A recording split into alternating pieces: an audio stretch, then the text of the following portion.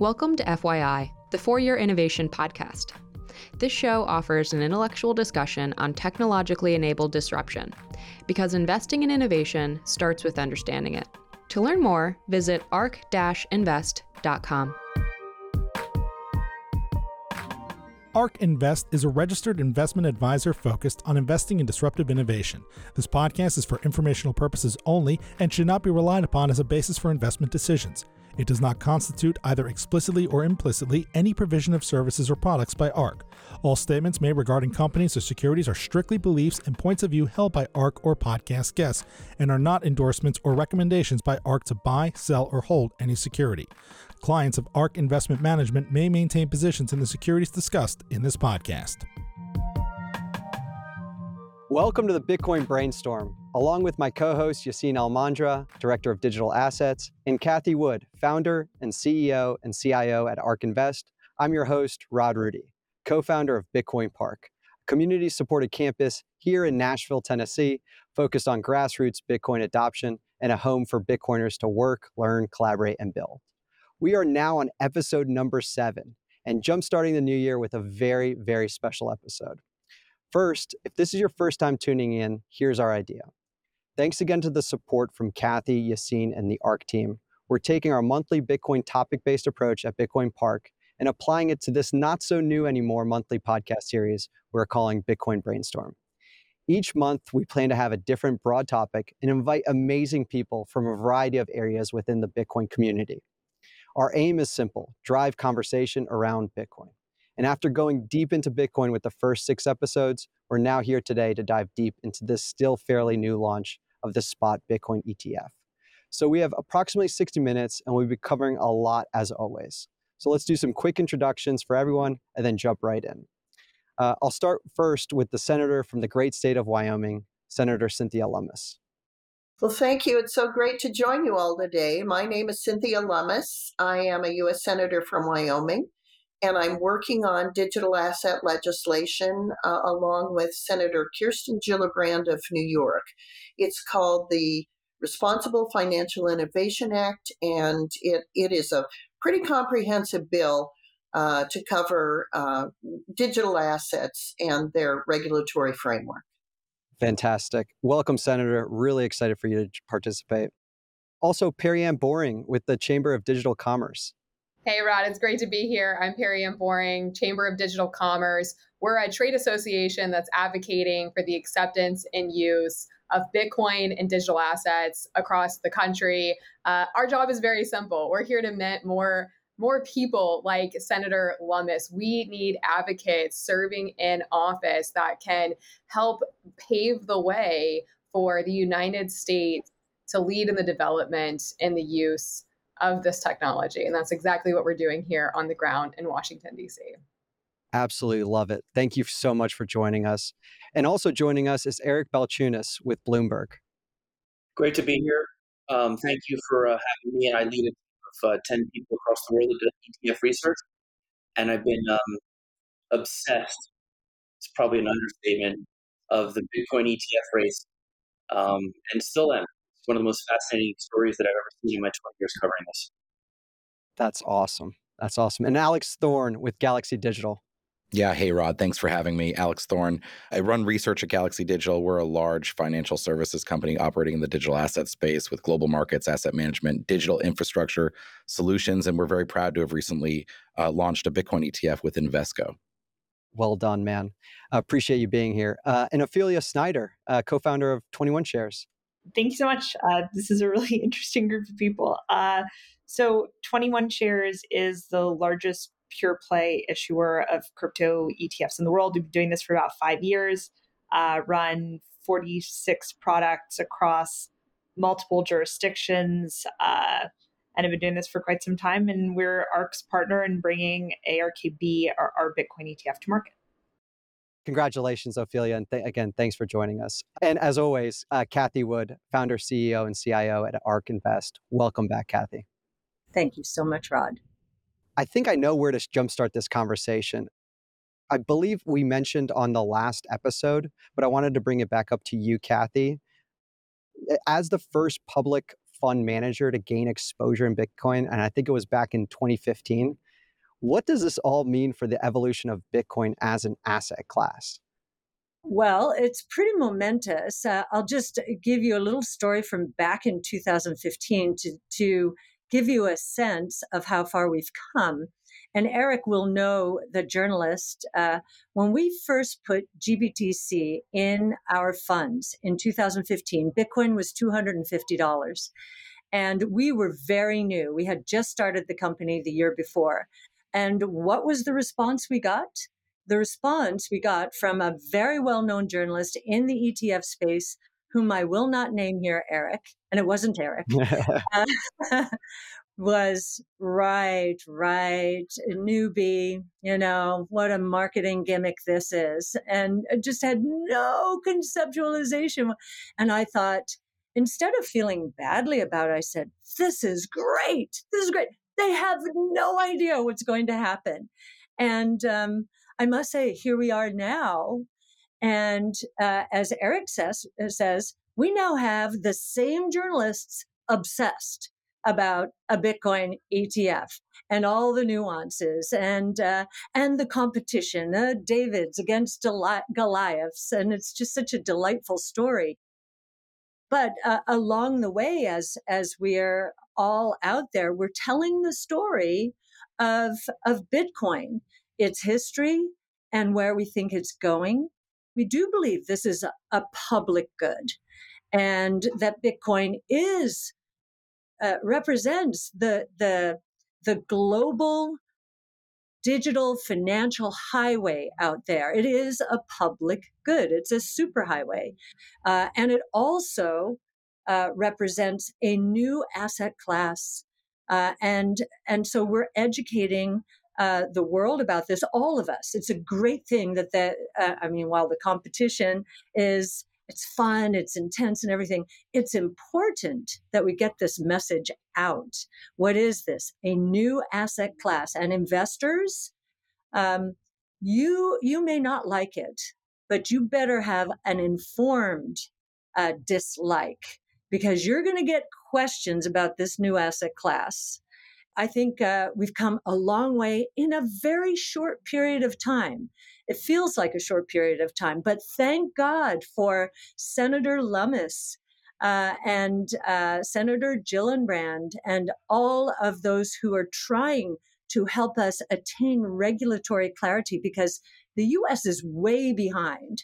And this innovation has been leaving our shores, and it's very distressing as investors in disruptive innovation to see the U.S. not number one and not on its game, because all this is the layer of the internet that developers in early 90s forgot to build in. We never knew that commerce and financial services would take place. So, Senator, thank you for really opening the eyes of so many people whose eyes were just absolutely closed. But your stature and your credibility are adding to the movement. And this is a global movement, and it's going to transform the world. And as we always say, when it comes to disruptive innovation, make it a better place. Well, thank you, Kathy. But I have to say, you too have added to that sort of hardening of the fundamentals. I've seen you on networks, on Bloomberg, on Fox Business, on CNBC, helping explain to people what the elements of this asset are and why it has the indicia of money that makes it something that is a store of value and eventually will become a means of exchange. So your voice has been critical. Perry Am, your voice has been critical. The discussion about this to help normalize it and make people realize that Bitcoin is here to stay. Bitcoin is durable. It is fungible. It has the elements of money, in some ways superior to fiat money. And so now that there's more discussion about that, it just makes this a more durable asset going forward. And then it punctuates it when traditional investment firms, led by you, Kathy, are getting in that ETF space. Thank you, Senator. I think you bring up a great point, Senator, just around broader normalization of Bitcoin. I think Bitcoin for so long has been this weird magic internet money that no one has really wanted to touch. And I think part of that has been just a lack of clarity around how to perhaps gain exposure, how it integrates with the traditional financial system, how it fits within the broader regulatory framework. So there are, I guess, lots of threads that we can take here. Maybe we can start with just perhaps the implication of a Bitcoin ETF as a bridge between the traditional financial world and innovation and financial innovation. I'd love to maybe get Eric's thoughts here on what this means to have now an ETF wrapper in what was for so long an asset that people were extremely highly skeptical of. As that bridge, and then maybe we can go into what that means for just broader regulation. Yeah, sure. So I am through and through an ETF person. When I discovered ETFs in 2006, I was like, they got my heart. I was like, this is going to be like the MP3 was to music. It's going to just completely change investing, and it did. So the Bitcoin and the ETF were all two disruptive things that actually kind of got together. Took 11 years, but it is a really interesting marriage. And I use the phrase bridge a lot because ETFs have built up 30 years of trust with financial advisors and older investors, Vanguard, BlackRock, ARK. Like these are really Invesco. These are big company brand names, Fidelity's in there. These are trusted. So it's not just that the SEC approved them. It's the companies involved have built up trust. They tend to be low cost. They tend to be tax efficient. You can get them anywhere on exchange. They have several advantages. And so they really standardize everything. Everything now you can trade like an equity. Oil futures, disruptive innovation stocks, junk bonds, and now Bitcoin. So standardizing something that was a pain in the butt to have to go get on your own and making it easy as just clicking a button on your brokerage account, I cannot overstate how massive that is. People love convenience. Check any business. You make something more convenient, you're going to sell stuff, right? So that's a big deal. And so you throw in the SEC, even though they didn't want to approve it. You read Gary's rebuttal. He was like, I did it, but I still don't like it. But most people are not going to read that. They're going to go, well, the SEC approved it. The ETFs are out. They show up on my brokerage account. That's a big deal. So I think financial advisors manage upwards of $30 trillion. I think some young people who are into Bitcoin probably have their own method of getting it, and that's fine. They get it. But for a lot of, I'll call normal people, this is a big deal. Now, how it gets positioned to them, whether it's just digital gold or an alternative currency, if there's a big meltdown in the world, there's all kinds of reasons and theses for investing in it. But I think mostly the ETF issuers are going to position it as sort of digital gold. But the reason I'm into it and the reason I got so involved was the community is really impressive. They're creative, they're funny, they're very tech savvy. They've been through a couple wars, right? Every time they come back, it's not going away. And now with the ETF, it's here forever. It's sort of made it forever, and we're just like in the first moments of this gigantic collision between many worlds, both culturally, generationally, and the TradFi and DeFi worlds, of course. So I am here for it. I mean, this is like a grab your popcorn kind of moment. And ETFs are the premier vehicle of the 21st century. So it's going to be interesting to see how this evolves over the next couple of years and even decades. One of the things we saw in Europe, for example, so Europe has a tendency, and I mean, Eric, keep me honest here, but Europe has a tendency to move a little bit faster, especially in the ETF space. They typically bring out product a little earlier as people start to bring in novel asset classes and things like that. And they've been a little, in some respects, and interestingly quicker around crypto regulations with things like MiCA. One of the things that we've seen over the last few years, so we've been running products like this for about 5 years in that market. And one of the fascinating things is that it took years to go from people asking like, hey, are you sure this is legal, when we would go and offer this for the first time, and they treated it like we had either securitized some sort of illegal drug, or we were trying to sell them kryptonite. And they came around to it, but it took quite a bit of time. And what's been interesting is in the US market, you're actually seeing that on hyperdrive. Because unlike the European market, where it took years to go through that process, I think in the US, and I know there's been a lot of frustration around this, but in the US, it's taking weeks or months, which is nothing compared to the years it took to make the same kind of progress in other markets, which I think is a really nice proof point of how far the industry has come. And quite frankly, how needed even just a small amount of validation like this has been. You can really sort of see it in the behavior of customers around these products.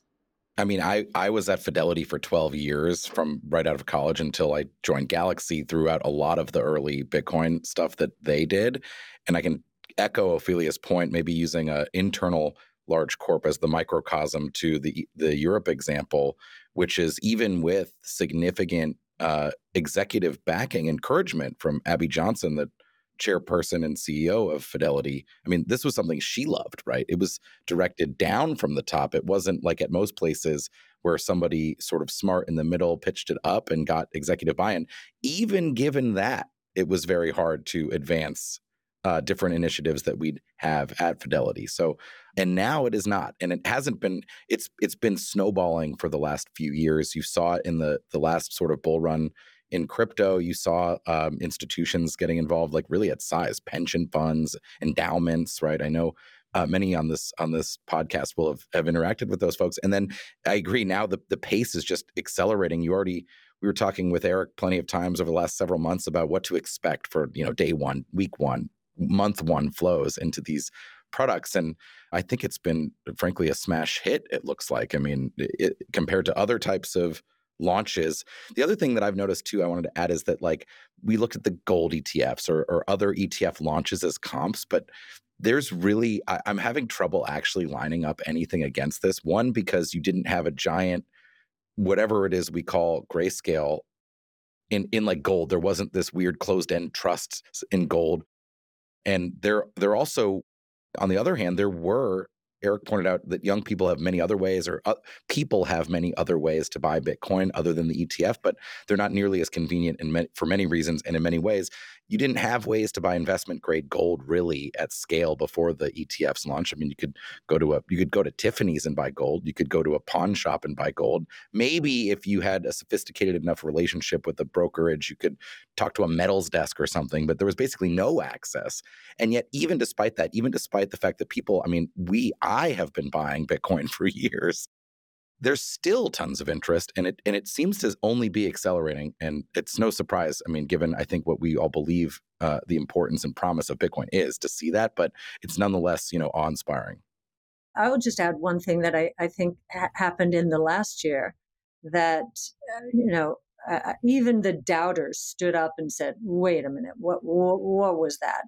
We had a regional bank crisis where the KRE falls out of bed, implodes, banks go under, and Bitcoin goes up 40%. There's nothing like price action to get people's attention. Wait a minute, I don't have any of that. What was that? Wait, I thought this was a risk-on asset. It's a risk-off asset too. And so, wow. Yeah, Ophelia, maybe circling back to your point and just the rapid pace that we're seeing relative to, let's say, adoption in Europe. I think a part of that is because there was this almost unnecessary pent-up demand around an ETF approval, where if you read, for instance, Commissioner Hester Peirce's comments of, this was a long time coming. We should have approved this years ago. And I think the hype around it was built around the sort of delaying the approval or the inevitable. I wonder now that the cat is out of the bag, now that, to Eric, what you said, like Bitcoin is here to stay.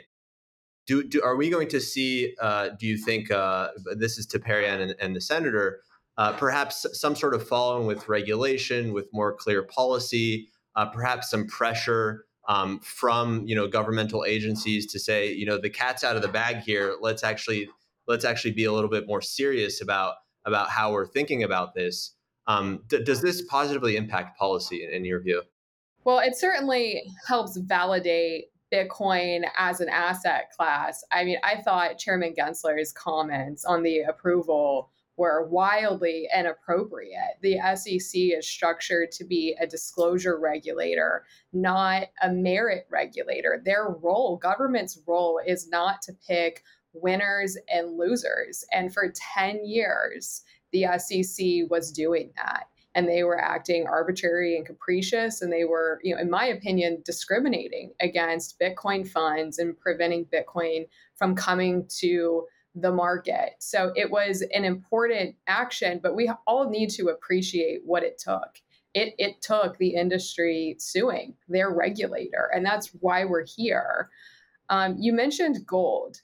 Let's not forget that gold was completely outlawed from the 30s to the 70s. There was a full on prohibition of gold by the federal government. And that's actually the conversation we're having in Washington, D.C. today about Bitcoin. There is a very scary conversation that's happening in US Congress. This has really been led by Senator Elizabeth Warren. She's introduced a bill that would effectively ban Bitcoin and cryptocurrencies in the United States. And she has garnered support by almost 20% of the US Senate on this legislative proposal. And again, thank God for Senator Cynthia Lummis, because she's helping countering that conversation. But we are gravely concerned. We are facing an existential threat right now in DC, and it is an election year. And I think it's absolutely critical that the people of our community participate in the political process and voice their opinion on this technology and our right to exist. Because if we don't, we have everything to lose as a community. So, Periam, the Grayscale lawsuit that then brought about, I believe, a 3-2 decision at the SEC that finally resulted in approval of the ETFs has a shot in the arm for Senator Gillibrand and for me. Because when you have longstanding, well-known, traditional asset manager offering ETFs, it helps validate the whole concept and validity of Bitcoin as an asset and as an asset class.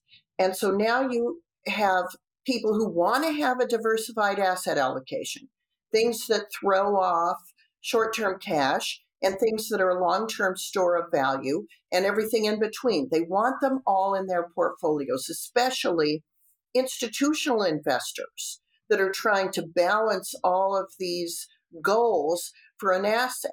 So whether it's a retirement fund or an endowment fund, whatever model you're using, you want to have exposure to that full spectrum. So Bitcoin brings in that store of value function and even allows institutional investment firms to invest in it.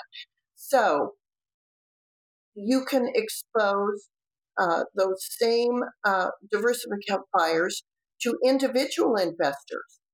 And individuals, because as was mentioned earlier, they're so familiar with the ETF format, it finally made it easy and convenient, Eric, for them to get into Bitcoin in that manner. They don't have to have a son-in-law and a daughter like I do helping them do it, because people my age, baby boomers, are not tech savvy like people all your ages are.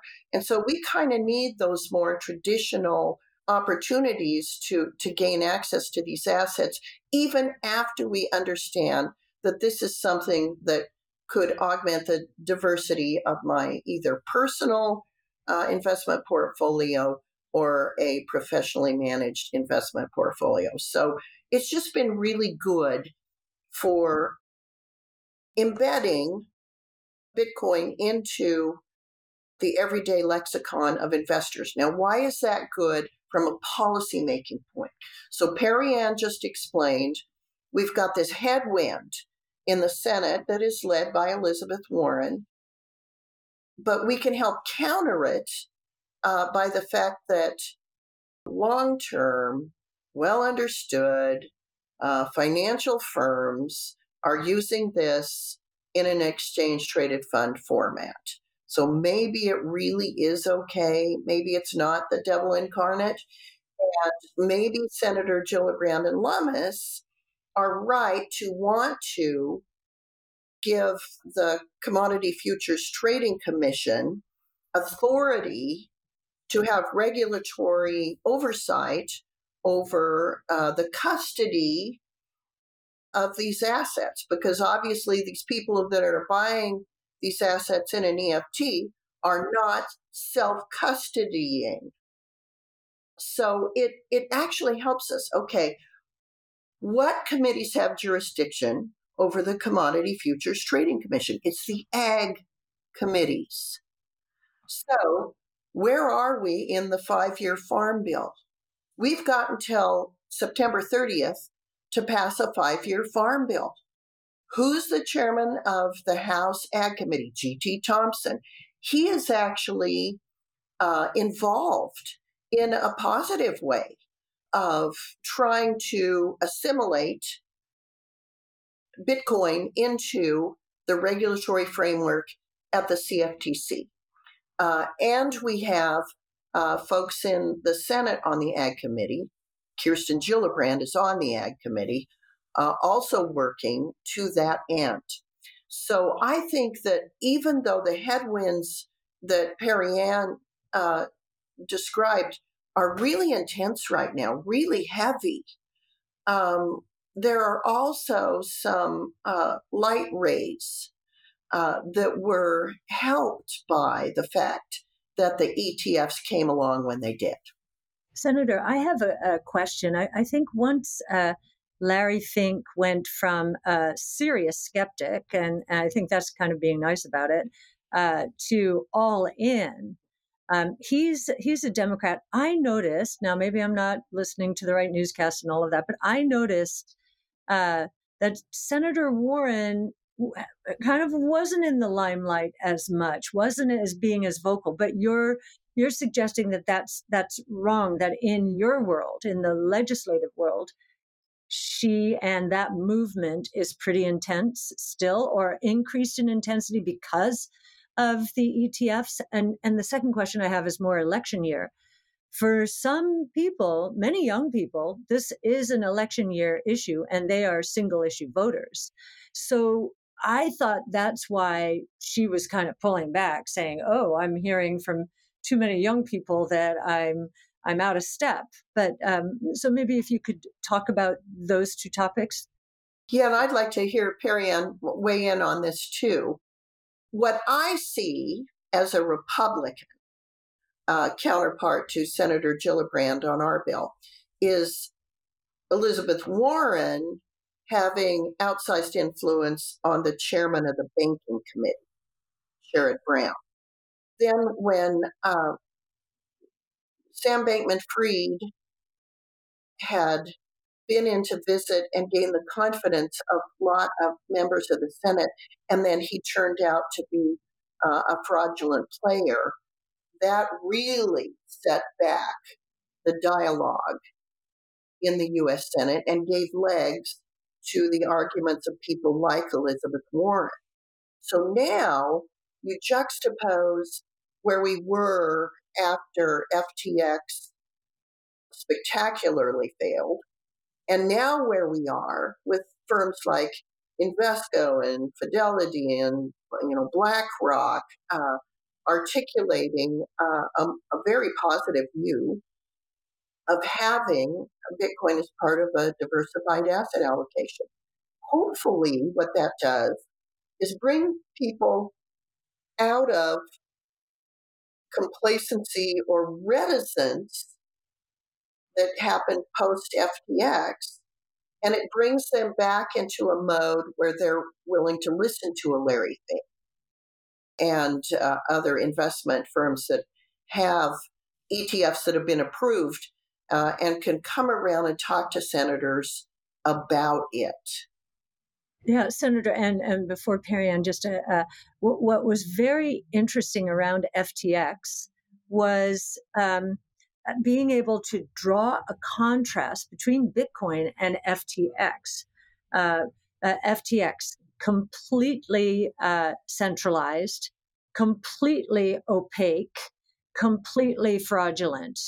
Lots of counterparty risk there, right? And then Kathy, when they went into bankruptcy receivership or whatever you call it, they didn't hold any Bitcoin.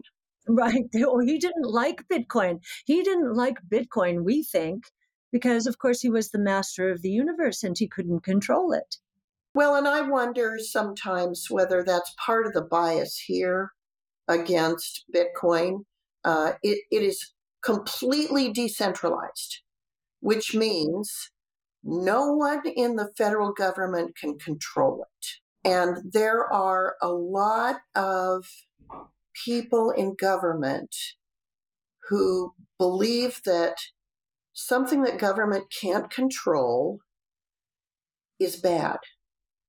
And, I see something that government can't control as among the most freeing things that could ever happen to a human being.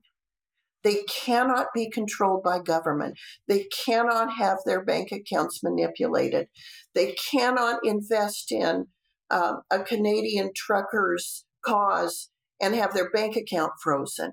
It gives them such freedom as a person. But I think that worries people that are used to central control.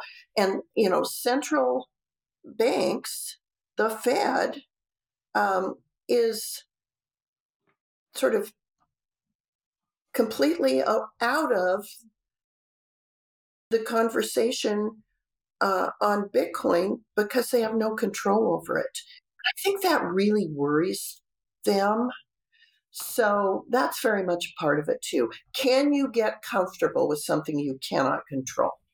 I do think that's a motivating factor of Senator Warren's efforts is her vision to roll out a central bank digital currency in the United States, and having Bitcoin not being commensurate with that vision.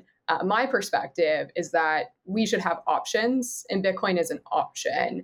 And consumers, particularly in the United States, people should have an option of what they want to use. And an ETF is another option as well. It gives people exposure to this asset class in a new way. Kathy, your question was, have things heated up with these efforts, these anti-Bitcoin, cryptocurrency efforts in the Senate since the approval of spot Bitcoin ETF applications? I'm here in DC right now, and I was on the Senate all day today. I met with one senator who told me that Senator Warren has been, essentially like trying to track her down. She's really cornering other members and trying to twist their arm into sponsoring this crypto ban bill. I met with another office who said Senator Warren, they were kind of trying to like dodge Senator Warren because they're not really interested in the bill, not really interested in this, but she's like very insistent on this effort, and that she tracked down the senator's private phone number, cell phone number, called her on her phone and was like, hey, are you going to sponsor my bill? And it's like, what is going on? So she, from my conversations with other offices, other members of the Senate, no. We're also hearing that there are efforts to introduce a companion bill in the House, which would be devastating. If you can get both chambers to align on this, I'm not trying to be controversial, or I'm not trying to kind of make a big deal out of something that's not a big deal. This is a big deal. This is a bipartisan effort. And if they're able to get the political alignment to be able to pass something like this, it really would devastate our industry. And Kathy, I do commend your comment on education. It comes down to education. I've personally met with every single sponsor of that bill. Most of them were very surprised to learn that the legislation would actually push the entire industry offshore. Most of them signed on thinking, okay, there's an illicit finance issue and we want to fix it. And this is a way to increase compliance on cryptocurrency companies. I think a lot of them were kind of misinformed. And that's why we're here. That's why we're on the ground every day, meeting with offices, educating them on the technology, legislative proposals, how that would impact the industry. And this is a critical time. We have really amazing things happening in the private sector, but if we don't have alignment with public policy makers, it could really impact the future trajectory of our community. And again, it's about options. The most hopeful thing you just said, Perry Ann, is she's having to chase them into corners and find their private numbers. And that apparently is unusual. See, I'm not a part of that world. That's good news. I think that she's having such trouble, but I'm not there. So yeah, please keep up your good work and keep us focused on this. Could I offer some other good news, just also in a contrast here, because Senators Lummis and Gillibrand introduced their legislation after some spectacular blowups had occurred. It's a very positive. It would actually help protect consumers. It looks to both foster innovation while helping stop the types of things we saw happen.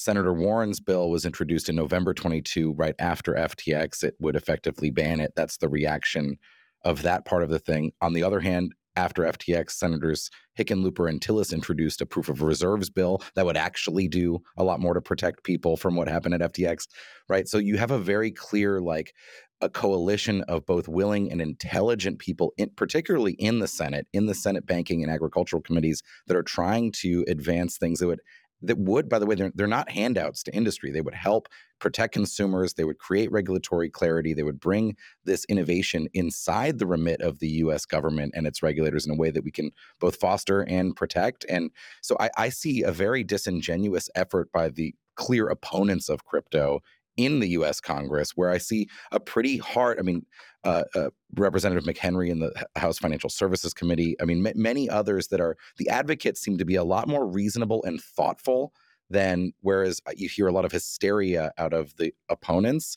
And again, like the Digital Asset Anti-Money Laundering Act that Senator Warren has introduced and has been now pushing for a year, it is a non-thoughtful, and she speaks about it in obfuscating terms as well, right? She says that that crypto should do the same things as banks, but the bill doesn't address anything about crypto companies at all. It goes directly at technology protocols and software developers, right? Whereas the advocates are not trying to push bills that give, a free pass to the Bitcoin industry at all, right? They're much more thoughtful.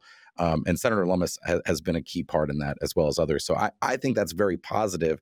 While you have this, the hysteria from Senator Warren and some of her allies, you have a much more deliberate and thoughtful pro-innovation and pro-consumer safety wing that is now sort of rising up in Congress, which I love to see.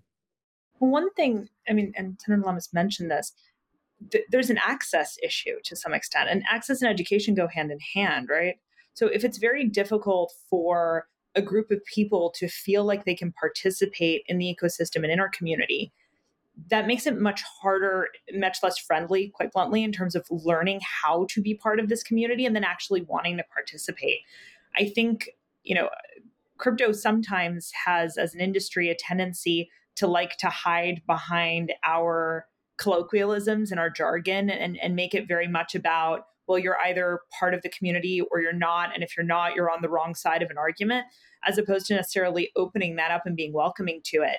And there are two examples that come to mind in two completely different circumstances. I recently onboarded someone on one of my teams to the company. We're trying to teach them how to use wallets. And I watched someone who was surrounded by three people who collectively had about 20 years of collective experience dealing with various bits and pieces of the crypto industry, including myself. We do this for a living. And you could visibly see how uncomfortable that was. Those transactions, how to do this, the idea that you can lose your money so easily, it wasn't a comfortable experience. And then on the other end of the spectrum, about in 2013, my mom came to me and was the first person to ever talk to me about Bitcoin. I was actually brought into the crypto ecosystem by my mom, not the other way around. Let's go, Ophelia's mom. That's great. Honestly, the coolest woman I know. And she's extraordinary. She came to me and she's like, Merck spends too much money hedging currencies, and globalization is a real force in the economic world. We've had rates at zero for a long time. It's going to have unintended impacts on monetary policy. We likely need something here to help. And this is a clear problem. Have you heard of a thing called Bitcoin? November 2013. fascinating, right? So how did she learn about Bitcoin, Ophelia? So my mom read about Bitcoin because at the time she was uh, reading about new types of financial infrastructure and VC investing and how to think about those things. And she's just also someone who loves history and loves economics and, was discussing gold and the gold window and some of the things that have happened within financial infrastructure. And so it's really just an understanding of global economics and payments rails. So, what is really the role of SWIFT? How dependent are we on Visa networks? What does this mean in terms of a world where we've benefited tremendously over the last couple of decades, actually, from what essentially amounts to a Pax Americana, right? A form of a globalized peace. And we've had a very long stretch of that essentially since the end of the Cold War with little flare ups here and there. But you really did have this era of increased globalization and increased international cooperation, more open borders, the development of things like the Euro bloc, like a movement towards a globalized world. But that's not a historically consistent thing. Those periods come and go, and dust ups around more intense periods of geopolitical either jockeying or questioning of sort of what that status quo looks like is pretty normal on a historical time period. And so if you study history and you love history, which actually both me and my mom do, it's very obvious that these periods, they come and go and they have a cadence. And so I think that's actually how she got into it, although I'd need to actually ask her how she came to it, because she just started talking to me about it one day and I was quite surprised. But the craziest thing is she actually didn't feel like she could participate, which is the most interesting piece. Because for her, self-custody, trading of a bearer asset on a platform she's never heard of, which has virtually no transparency. Not anything bad against the companies that were operating at the time. A bunch of them have turned out to be great, but there's just no ability to know that. And if you're used to existing in a world where you have that transparency, or at least you feel like you do in the context of, the way banking systems work and you have trusted advisors and you operate inside of that system, it's really not welcoming to then have to say, hey, wait a second, you're going to do this. And I think that actually translates from a policy perspective. Because part of the issue is if you can't welcome people, it doesn't have a use case for them. It's not real in their world in any material way. There's no reason to learn anything about this. It exists completely abstracted from day-to-day life. I think central bank digital currencies to some extent are more accessible because it's sort of like saying, nobody really perceives much of a difference between a dollar bill, a dollar on a gift card, or a dollar in your bank account. And it feels like an extension of that as opposed to a new system that actually feels like a departure. And that's really interesting because I think without that access and without welcoming people into the community, making that leap is different. A CBDC is not new. It's just a new way of producing dollars, which you may have other features. I'm not a huge fan of them because I genuinely don't see how it changes anything. It's not different than my Visa card. And I think that's an interesting dynamic. And I think it's translating to policy. Yeah, as a community, I think we can definitely do better in our messaging. Why do we need Bitcoin? And I think where we are today, particularly with my generation, millennials, so many people feel like the American dream is just not attainable anymore. So many people are putting off getting married, having a family. They are still paying off student loan debts.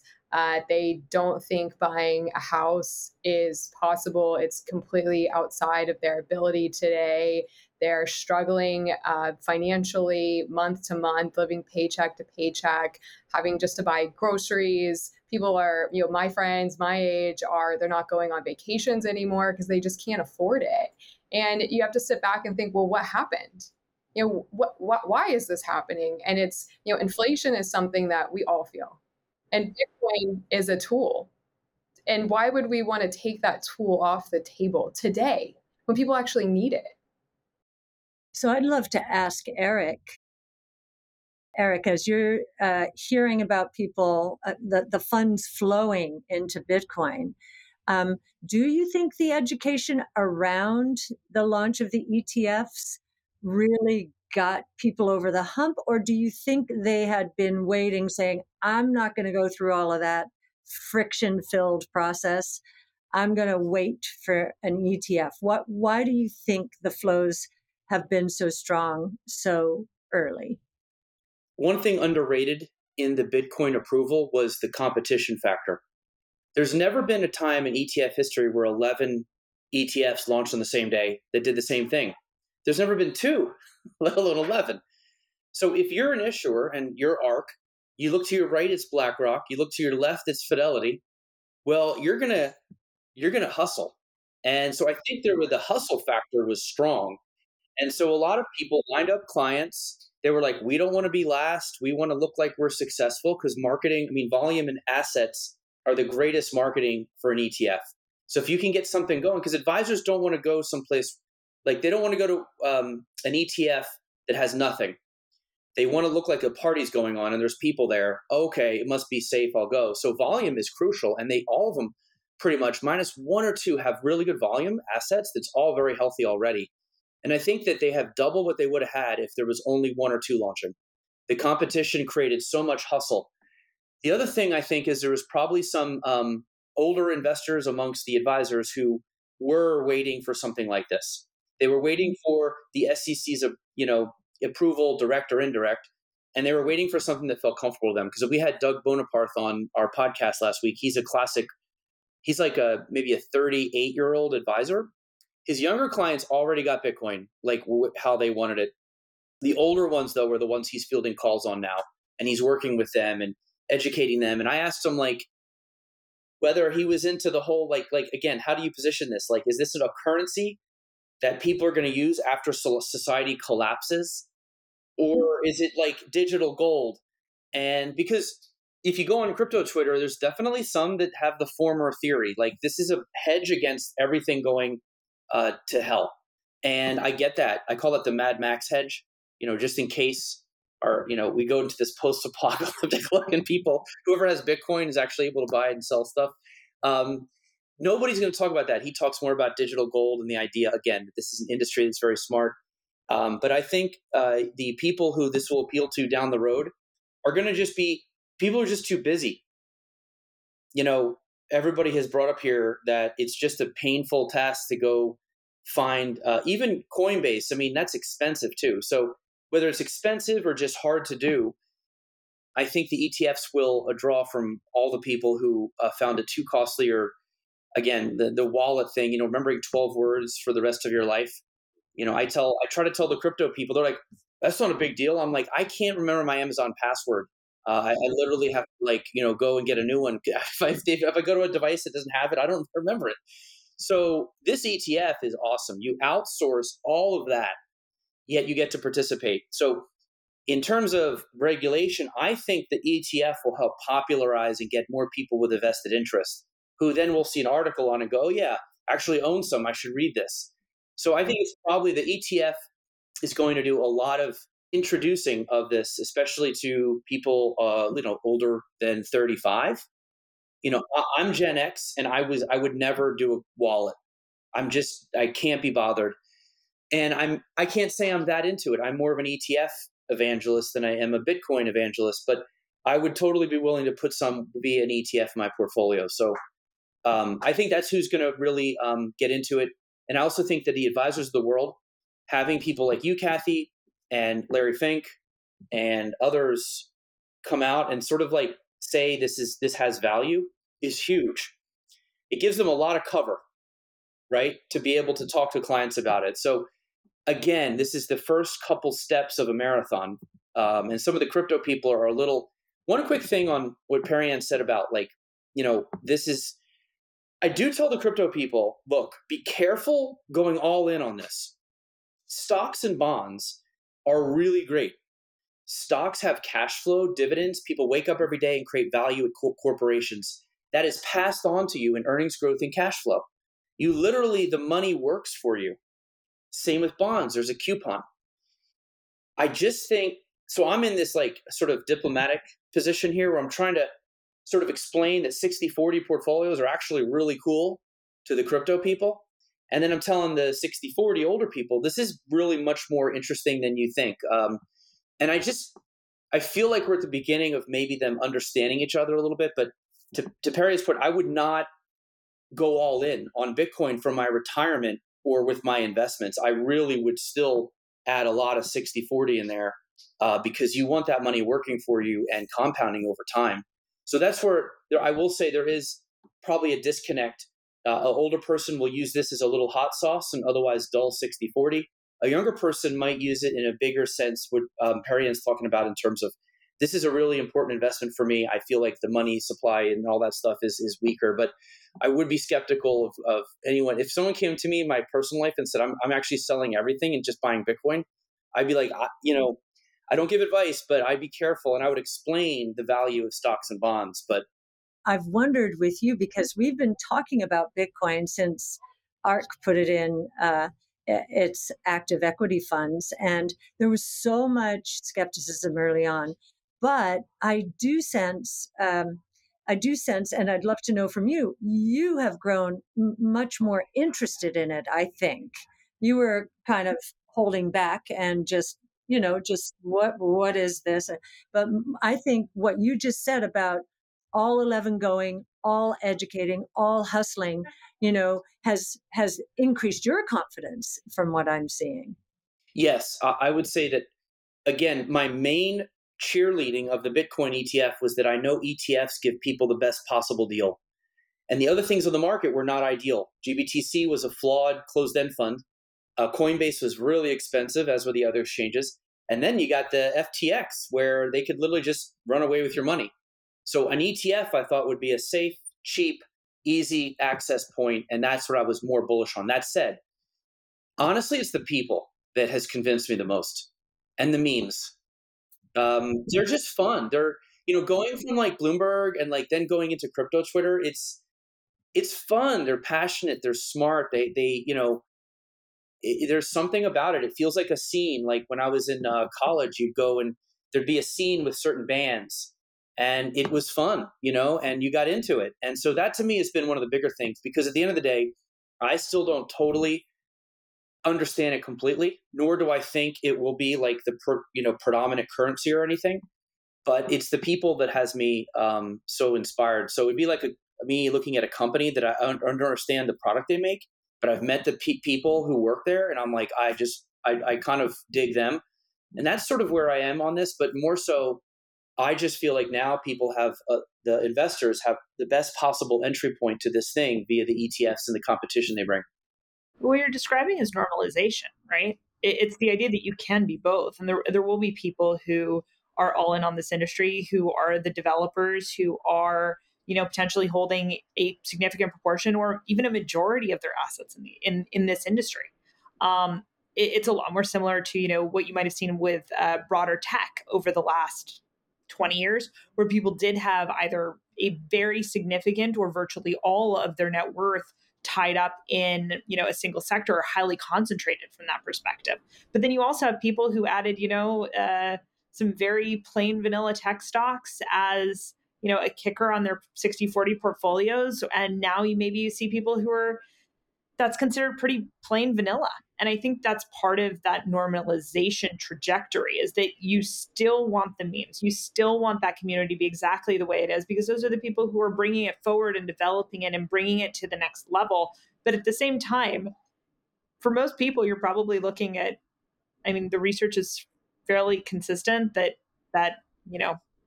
mid single digits % from a portfolio allocation perspective is where most people are going to get the majority of those benefits. That may be on the high side for some people, but depending on what their personal risk tolerance is, like putting aside, actually portfolio construction theory. But that's where I think a lot of the world is going to shake out medium term. That trend is towards normalization. I think that's ultimately a good thing, because you actually want both. Just real quick, and because I love this, Eric, you mentioned this even earlier, but you're talking so much about the culture clash, right? And going and meeting the community versus understanding it. And I just want to add to this, which I think we all know quite a lot about, but there's also the people that use the Bitcoin network. The obvious trade-off with the ETF is that you can't send me Bitcoin, Eric, from the ARKB or the BTCO or the IBIT vehicle, right? All you can do is get exposure to the price of Bitcoin.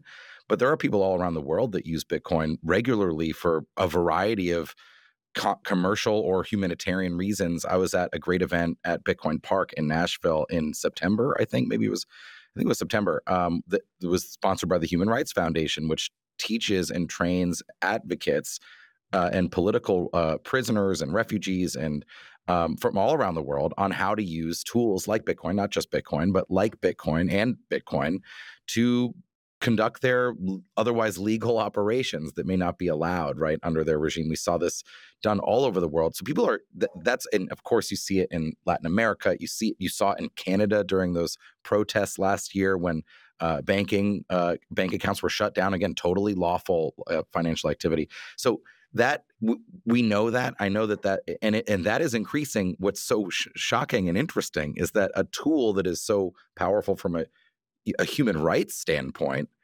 also has this incredible investment narrative and growth narrative, which of course it does have, and that you have this sort of these two stories together, which are both I frankly quite different and also complementary. It feels I'm sort of getting that same vibe on this clash, Eric. Yeah, I would like to address a little bit of an elephant in the room that maybe those of us who work in the market day to day, and I know that Senator Lummis and Perry Ann will have something to say about this, but when Chairman Jay Powell speaks, he moves markets. I mean, he says one word in a different tone, and the markets, they start up, and then later on, and this happened today, and then later on in the conversation, he says something, oh, no, markets really capitulate. And it's just like one person or that group of people should not be this powerful, just shouldn't. There's something really wrong with that. Yeah, you are spot on, Kathy. I have a friend, we've talked about him. His name is Parker Lewis. He recently wrote a book called Gradually Yet Suddenly. And among the things that Parker did is he went back and looked at the minutes of Fed meetings that are non-disclosed. You can't look at them for a period of years, and then they're released for public consumption. So Parker went back and read them and then tried to figure out how accurate they were when they were making decisions. Once those decisions played out, did they get it right? And I think he found out that it was sort of a 50-50 proposition. Sometimes they got it right and sometimes they didn't get it right. Which is to say, Kathy, you and I could sit down and make those decisions, and half the time we'd be right and half the time we'd be wrong. So why should any small group of people be in a position to make those decisions and have that ability to move markets and whip around economies? Oh, totally. Whole economies. So I think that helps make your argument. I really do want, to put in a plug for Gradually Yet Suddenly. If you haven't read it. Parker was on our last month's Bitcoin brainstorm, and we made. Good. Oh, good. He's super impressive. For sure. I mean, I think it goes, Senator, your comments go back to what you said around how liberating it is to eliminate that human decision maker. And that's exactly what this suggests, is that you want to eliminate a human because humans are inherently flawed or biased in their decision making. And something like Bitcoin offers exactly that. It's there's this common thread across everything that every one of you is saying. And I think it does go back to education. I think the idea that Bitcoin is it converges on so many ideas. The difficulty is like, where do you start, right? Is it Bitcoin as a money? Is it Bitcoin as a technology? Is it Bitcoin as a new asset class? And I think part of that is like being able to, have conversations like these that almost bridges the many definitions of Bitcoin, right? The conversation that we were having around Senator Warren, for example, her claims of wanting to ban Bitcoin is a fundamental misunderstanding of Bitcoin as a technology. It's like you can't ban Bitcoin. You can ban yourself from using it, but Bitcoin is an inherently decentralized software that will work with or without your support. So I think that something as simple as just the ability to raise that as a fact, people need to kind of hear that. On the flip side, and I'd love to open this up, is that does all of this actually end up even mattering, right? The pushback and that Elizabeth Warren has is like, does an ETF, now that the cat is really out of the bag, and now that you have so many stakeholders that have a vested interest, that's the beauty of Bitcoin, is that once you understand Bitcoin, you buy Bitcoin. Then once you buy Bitcoin, you tell all your friends to buy Bitcoin. And then once all your friends buy Bitcoin, it's this like never ending virtuous cycle. With something like an ETF, I think to Eric's point, is that now you actually have a wrapper that people are comfortable with. And this is how they get their foot in the door. Because of how ubiquitous of a wrapper an ETF is, my take is that there's almost too much momentum and inertia behind this to reverse course. And so I think it's really only a matter of time before there is almost that submission or surrender to the inevitable. Perry, what are your thoughts on that? Because I am sensitive to your concern. I'm also kind of like, Bitcoin doesn't really care. What do you say to that? No, Bitcoin doesn't care at all. It's the United States that's going to lose. To suffer. So if, Congress, God forbid, passed legislation that would make it illegal to mine Bitcoin in the United States, about 42% of Bitcoin is mined in the US today. Do we really want the function of securing the network to be pushed offshore? No. But is the infrastructure already so embedded that it becomes irreversible? I'm talking about ETF mining infrastructure. Like, what would it take now to ban ownership of Bitcoin if there is now a Bitcoin ETF that the BlackRocks, the ARKs of the world are fully, supportive of? And you see what happens in the case of going to court, you're going to lose every single time. Is that even feasible? I think you're right. I mean, I think the faster we can get to mainstream adoption, the faster we'll be protected as a community from politics. But I mean, don't forget, in 1933, gold was banned.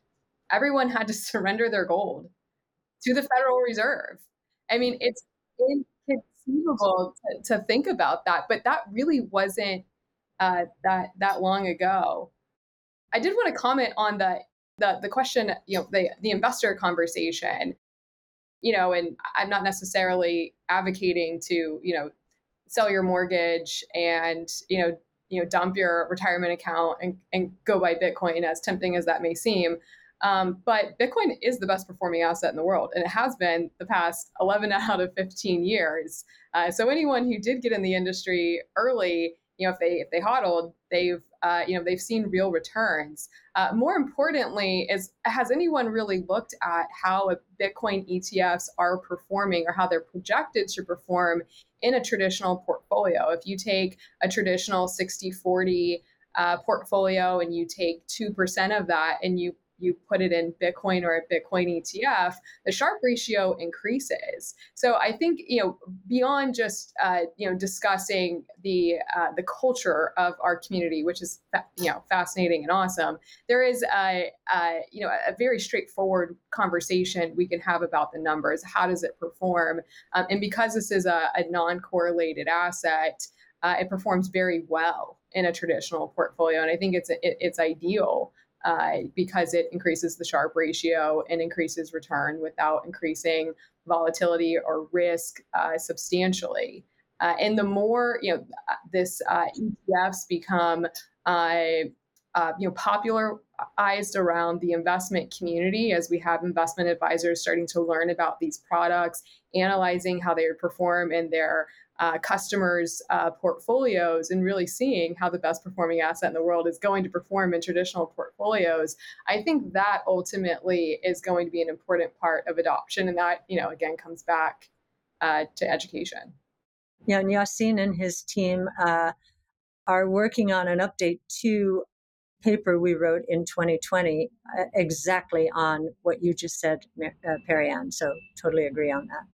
Yeah, we also published one like 4 months ago, and Bitwise at Fidelity. Many people have to be clear, we all keep finding the same thing, which is that almost across any time frame.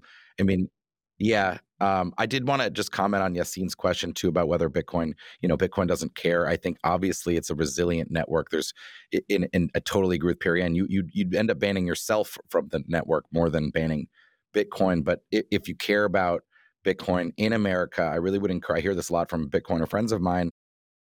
Almost a complacency because of how resilient and strong the network is in the face of these legislative attacks. And I do want to encourage people to really believe and realize that you have to play the game that is happening on the field. You can't sort of throw your hands up and say Bitcoin doesn't care, or right, history is written by those who show up. And I see this time and time again with legislation as well, right?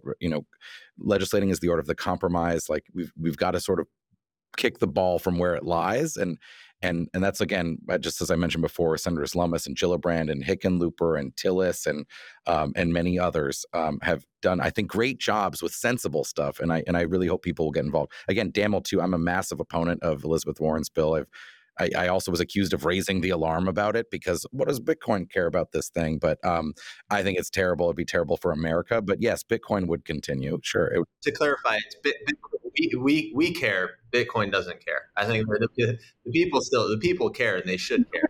Coinbase cares. It is leading this movement in terms of funding legislation or helping fund those who will advocate for Bitcoin. If the U.S. banned Bitcoin and Bitcoin doesn't care, what does that do, though, to the Jack Mallers of the world that are trying to develop the Lightning Network so it can be used as a very effective payment system? What about, and I don't know what you all call this, it's something like level 2, where you might have these federations where people can go on a different level and have a sort of a community where they transact. It would banning Bitcoin in the U.S. affect the development of those different levels?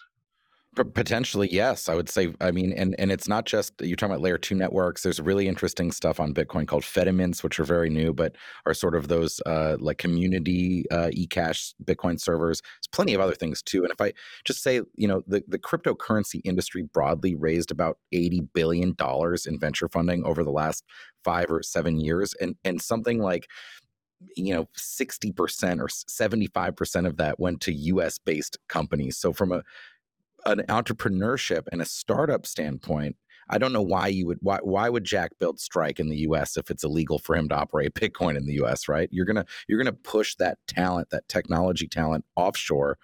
Even just last quarter, it was something like 45% of all deals were US based headquarter companies, with the next highest of the country was like 12%, right? So it's the vast plurality, if not majority, of where the innovation is happening. So if you just care about jobs and development, you should be supportive of something that clearly, millions of people in the US like. So I totally agree. It would affect that stuff, Senator. Absolutely. And they're moving to the great state of Wyoming as well as Tennessee and setting up shop to develop. And it's been amazing to see. And maybe I could bring this whole conversation full circle, and it'd be a good place to wrap up, because I think Eric actually said it at the beginning, how fascinating this ETF was in terms of the Bitcoin ETF, like worlds colliding. Policymakers, investors, developers, memers, all coming together and just pushing this. Now we have a new product. Some people don't care, like they want to just have their, Bitcoin self-custody, and that's great. Now, my mom now knows that it's a viable asset that, ARK and others, she can go into her brokerage account and buy. And so that's great. And maybe it's to Eric, and kind of where do we go from here? Maybe from a flows perspective, from your point of view, and then I'd love everyone else's point of view. Like, we have the spot ETF now approved. We got some regulatory clarity. We need more, but where do we go from here? Look, I see this as being a category that's on par with gold ETFs. They currently have $100 billion. That's about 1.5% of all ETF assets. If Bitcoin ETFs can get anywhere near that in 3 to 4 years, I'd say that would be better than most predicted. Right now, if you count GBTC together, what are they, like 25 billion? And I think that as much as GBTC bleeds, the other ones will make up for it. So we'll say we'll stay around 25, 27, 28 for like a couple weeks. But once GBTC stops, dumping, and the people stop leaving, I think the new ones continue to take in some good flows. Again, the competition factor, I think, is going to help a lot. So I really think you could see this getting to that $100 billion mark within 3 or 4 years. Now, does it go beyond that? Again, the crypto people are like, well, yeah, because people are going to get so into it, they're going to sell their 60-40 and go. I honestly think, again, this would be a 1 to 2% allocation for most people. And that 100 billion makes it about, again, 1 to 2% of ETF assets. That's where you sort of end up there. And then do we go to an Ether ETF? Probably. And I think it just stops after that for a long time in terms of like actual cryptocurrencies. But what we also will see is the spaghetti cannon, which is the term Ben Johnson has for when an ETF is a hit, the industry throws everything at the wall. So we're going to have leveraged Bitcoin. We're going to have inverse Bitcoin. We're going to have covered call Bitcoin. We're going to go long Bitcoin, short gold. Long Bitcoin, long Tesla, short gold. We're going to have all kinds of that'll be the Kathy Wood special. So yeah, we're going to have all kinds of stuff that they're going to try to get out there. There's already one that's carbon credits plus Bitcoin. So one will be like S&P 500 plus a little Bitcoin. So this ecosystem is going to build, and then they're going to have options on the ETF. So you're going to be put and call options that will attract the institutional investors and the traders. So this is how an ETF category is birthed. But the big thing you need is volume, and we've already got it. So once you get volume, you can track the sort of ones that want to get into the action, the options market, and then you're looking at a very vibrant category. So that's where I would see it all going in 3 or 4 years. Maybe we have 40 products, including all those other things, and we've got $100 billion, something like that. I don't know, Perry Ann or Senator Lummis, where do you think from a regulatory standpoint we go from here? Perry Ann, do you care if I start? Because I've got to go vote. Real quick. I think we could get stablecoin legislation this year. Next, I think we could maybe get something on CFTC out of the Farm Bill.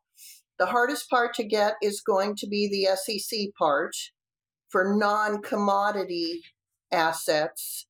And that's going to be a heavier lift. And we will not get that until we have members elected that are more friendly to digital assets. And that's where Perry Ann comes in. So I'll turn that over to her now. And thank you all, since I have to go vote, for allowing me to participate in this. Oh, thank you so much for joining us. Oh, it was a pleasure. And a treat. Thank you. Thank you. Absolutely. Yes, Perry Ann. Yeah, as Senator Lummis noted, in terms of legislation getting passed into law, the stablecoin bill was at the very top of the prioritization list, which would absolutely be very helpful for the industry. I think we're going to see a lot more conversation about Elizabeth Warren and her crusade against the industry. I do think you're going to see a lot of people in the community start to kind of wake up. And that's a big part of what I'm focused on, is just helping the community understand, like, what is the conversation we're having in Washington, why it's so important to participate in the political process. And, we don't want to just kill this bill this year. We want to make sure it never resurrects again in a future Congress. So I think this is going to end up being a major topic of conversation in terms of policy and regulation here in Washington. But in the long run, I'm very optimistic. I do think the spot Bitcoin ETF does help mainstream the technology. And I think more and more people are starting to understand what this technology can do for them. And again, we're living in really unique times from a geopolitical perspective, very high inflation. Everyone feels it. I think the more we can get the word out about how this technology can be a tool for real people across the world, the better we're going to do as a community to overcome our political challenges today. Perry Ann, can I just, sorry, I know we're winding up here. Just one question. When the SEC and the CFTC were duking it out when it came to derivatives, they duked it out for a long time, and it ended up going to the Supreme Court. And that's when we got regulatory clarity. Do you think this is going to have to go to the Supreme Court, given given what you're seeing between the SEC and the CFTC? It really does not need to. What we need and where we are in the policymaking process today is Congress needs to pass a market structure bill that clarifies the role of all the different agencies. You mentioned SEC and CFTC, and there's a lot of questions. Where is the line drawn? What cryptocurrencies are going to be regulated over here versus over there? But there's other agencies. There's the tax authority. How do you tax? There's all the AML sanctions, illicit finance rules. So that's FinCEN and OFAC. The Commerce Department is directed to oversee U.S. competitiveness. There's efforts within from a defense perspective. So the entire, defense and national security space. There's a lot of different agencies across the federal government that all have a role in the future of Bitcoin and the blockchain ecosystem. And Congress needs to pass a bill that clarifies that.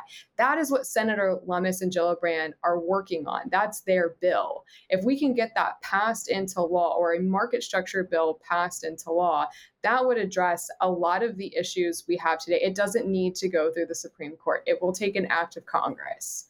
I used to work in Congress. It's very difficult to get an act of Congress done, but that ultimately would set the United States up to be a welcoming jurisdiction to digital asset businesses. Yeah, great answer. Ophelia. I think if you sum it up in one word, it's normalization. I really mean that. I think it comes in a bunch of different sauces, right? It's what Perry Ann's talking about. It's figuring out how to take this thing and make it fit within the existing infrastructure. Part of that is legislation and clarifying who's in charge of what. Part of that is access points. So ETFs, very important. Coinbase, very important. DEXs, very important. You need to actually create access points that are appropriate to people and appropriate to their use case. And you need to create as many of them as possible. Because at the end of the day, what you're looking for is mainstream. What you're looking for is welcoming as many people into this community as possible. Because at the end of the day, if everyone's not on this system, it's not going to work. If you want to actually build a new form of finance and a new way of transacting and a new type of reserve currency, you actually need a couple billion people participating, which means that providing that access and providing a welcoming and good feeling way of doing that is critical. And it's going to cover off essentially every facet of financial infrastructure and a good deal of different behavioral patterns. The ETF is really important for that, and that's exciting, especially for institutions or intermediated money, but it's only one avenue. And as we look towards building out a bigger community in digital assets, and we look at welcoming more people into that community, we should be doing more of this, not less. Education. Alex, how about yourself?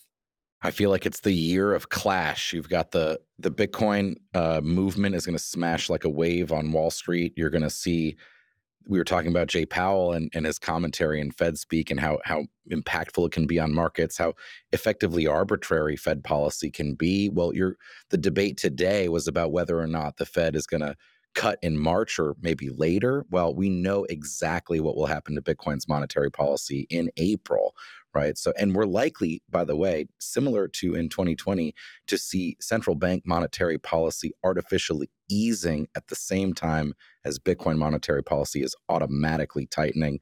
So that clash, that stark contrast will show itself again. So I think the contrast, I don't want to say culture clash, it's culture clash, it's monetary policy clash, it's market access vehicle clash. And it's generational. So I think it's going to be a really interesting year of people dealing with the smashing together of these worlds. Yeah.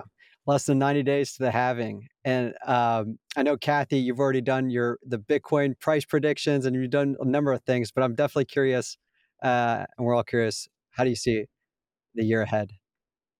I do think the halving's important because even gold advocates are going to have to sit up and take note that really, for the first time, the Bitcoin supply growth is going to drop below the long-term average of gold supply growth, meaning below 1%. And it will continue to drop. Whereas if gold's price goes up, the miners will be out there finding more supply. So that's interesting. I do think it's an important moment for Bitcoin. But I also want to go back to educate here, and I want to thank Alex for being such a good sport. Love your research at Galaxy, and I know we haven't mentioned Galaxy as much, or Invesco Galaxy as much, and so my compliance department is going to be very happy. No, I'm kidding. I think your research is wonderful. So thank you so much, Kathy. That means a lot. I appreciate yours too, as well, by the way. Underlying theme of this whole conversation, Eric brought it up at the beginning, and then Perry Ann, the senator, Ophelia, is really around education. I think, Eric, from your point of view, educating on your group of folks, the 60-40, and why actually Bitcoin should be an allocation in the portfolio. Perry or Ophelia, with your mom, in terms of now having a vehicle to have an allocation, and then grassroots Bitcoiners here like Bitcoin Park or PubKey, just YOLOing into 100% allocation, or maybe not 100%, but enough. And I see this momentum and groundswell of grassroots combined with now a new market participant. I think 2024 is going to be an absolute banger. So I just want to thank everyone. Yassine, my man. I don't know if you had any thoughts you wanted to share as well, my man. I think you put a beautiful little bow tie on this entire conversation. So we can leave it at that. This was an awesome conversation. Awesome. Well, thank you everybody so much. Until next time. ARK believes that the information presented is accurate and was obtained from sources that ARK believes to be reliable. However, ARK does not guarantee the accuracy or completeness of any information, and such information may be subject to change without notice from ARK. Historical results are not indications of future results. Certain of the statements contained in this podcast may be statements of future expectations and other forward-looking statements that are based on ARK's current views and assumptions, and involve known and unknown risks and uncertainties that could cause actual results, performance, or events to differ materially from those expressed or implied in such statements.